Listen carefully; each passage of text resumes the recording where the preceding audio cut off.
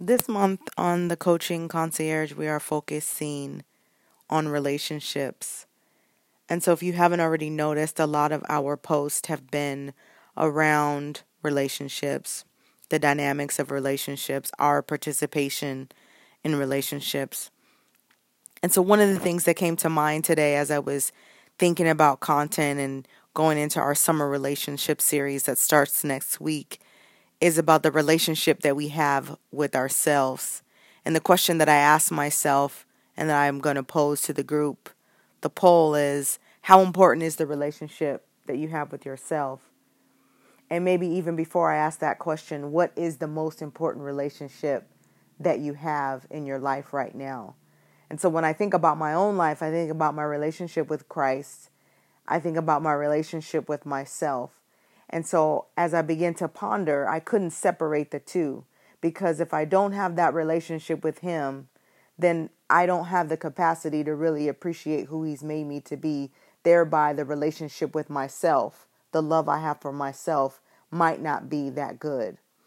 So I would say the most important relationship that I have is the one that I have with myself. But I can only have that relationship because I fully understand how much God loves me and how much of a sacrifice He made for me and all of mankind, that I might have this amazing life that He's given to me.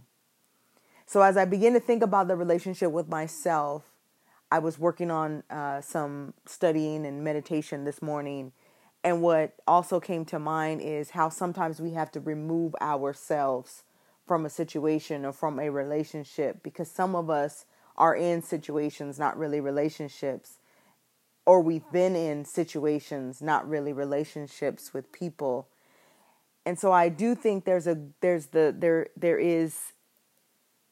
is some credibility, there is some value in distance and absence.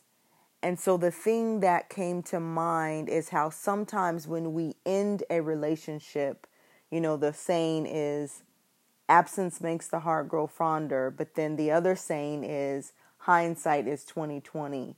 And so after a breakup or an ending of a relationship, and this is not just romantic relationships, this is platonic relationships, this is relationships with an employer, this is maybe leaving a church or a ministry, and not to say that the other party in the relationship was bad, because I believe that's the context that we always put on hindsight is 2020. But when you are able to step outside of a situation, so if you can create distance or absence, you have an opportunity not only to examine the relationship, but also to examine yourself and your contribution and what that relationship really brings to the table.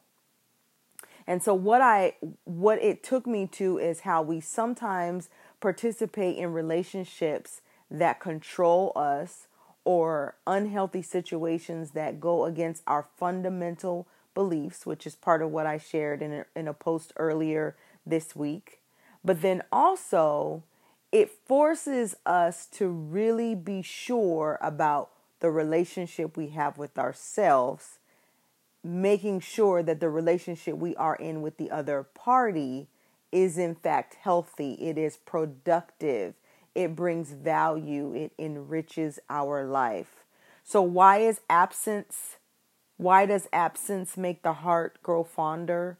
Why is hindsight 2020? Because when you're not in the middle of a situation, you can see it clearly, you can see it better for what it is. Because when you're in, everything is muddy. It's muddy and it's jaded by the perspective of everything that's going on. And I'm not saying that muddy is bad, because there's some good muddy water. But what I'm saying is sometimes we have to pull away from our relationships. Sometimes we have to be absent from things. Sometimes we have to step out of the situation. And I don't mean break up or leave your church or, get a divorce or end your friendship, but allow yourself some margin, if you will, so that in that space, you really have an opportunity to examine it for what it is and what it brings to your life. Because one of two things are going to happen. in that absence or in that hindsight, when you create that margin, you're either going to realize how much that relationship means to you, how valuable it is, and how enriching it is to your life, or it will be the opposite. You will recognize that it really doesn't serve you. It really isn't catapulting you or propelling you to your purpose, to your destiny. It really doesn't bring you the peace and the substance or the sustenance that you need in a relationship. And every relationship is different. The thing that you get from each relationship is different, and it's okay to get different things from different relationships in your life. There isn't a save all end all. So the last thing I would say is I would challenge you about any relationship that doesn't allow you to have margin or space away to just cultivate you and the relationship with you, and a time to be introspective and to examine the relationship, because that is an element of control. And the thing that I think about is the person, the career, the job, the relationship, the ministry that wants to keep you so overwhelmed with stuff to do or wants to monopolize your time. I would wonder if the reason why they don't want to allow you time away is because in that time, you might just have a revelation that that relationship really doesn't serve you.